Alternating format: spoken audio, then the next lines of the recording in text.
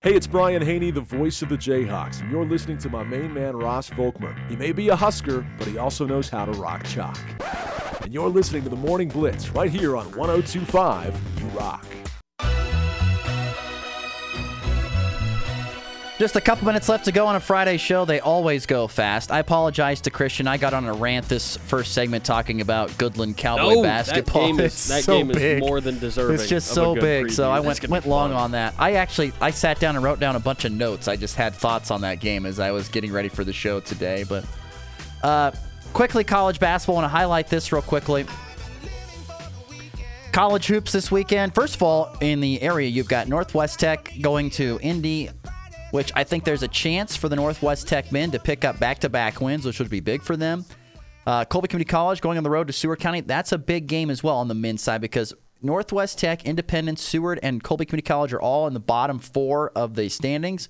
So a chance to kind of solidify yourself and not be at the bottom spot if you can get a win here this weekend on the men's side of things. Women's games, I think Northwest Tech, Independence is very, very good. It'll be a tough game there. And I don't know. Colby, Seward, probably another tough game there for the Lady Trojans. We'll see, but they are coming off their first win. Who knows? That may carry them a little bit. College basketball. Tonight, you got Nebraska going to Iowa City. The Huskers, of course, coming off a nice win, a very nice win over Purdue.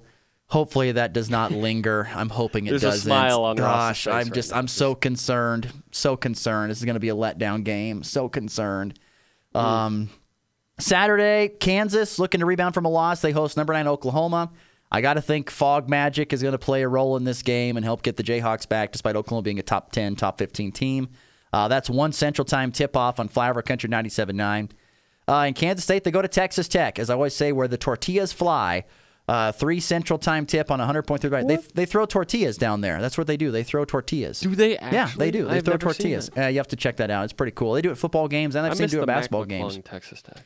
So, yeah. Anyway, and Texas Tech, a good basketball team this year. This is, like I said earlier in the week, this is a great test for Kansas State to really see where they stand because I think their first couple of games, of course, they beat UCF handily, and UCF lost to beat Kansas. So, what do I know? I still think this is a tough place to play.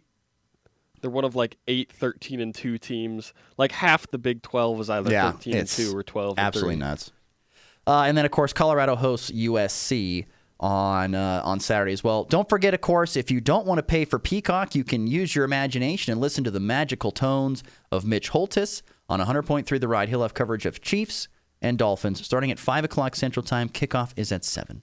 So if you don't want to pay for Peacock, it's free on the radio thanks to our great sponsors of the Chiefs Radio Network, and Mitch Holtis will bring you the wonderful sounds from that Chiefs game. All right, let's get to the walk-off.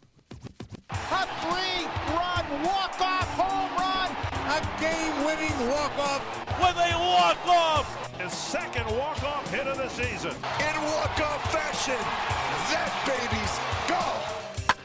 Christian, what do you think of a shot clock in high school basketball?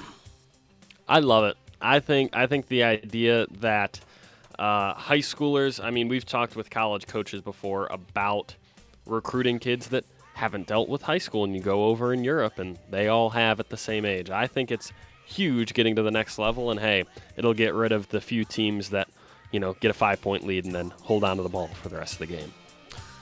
Yeah, I think it's something that's coming. I don't know if we're going to see it at the lower levels. You have to think about expenses for a lot of schools. To make it go statewide, I think it's hard because you got to buy the equipment. You got to have the people to run it. You have to have all this stuff. So Keisha says that they're going to go forth with the trial period here. I expect a lot of bigger schools to use it. I wouldn't be surprised if we see Goodland and Colby use it because they have the facilities that already have shot clocks, and I could see them possibly doing it going forth in the future. But a lot of smaller schools, I'm not so sold on it. I don't think it'll be as big a deal, but we'll see. It'll be interesting to see how it pans out next year and who says they're going to do it and who says they're not going to do it. And yeah, very intriguing. That'll do it for us today.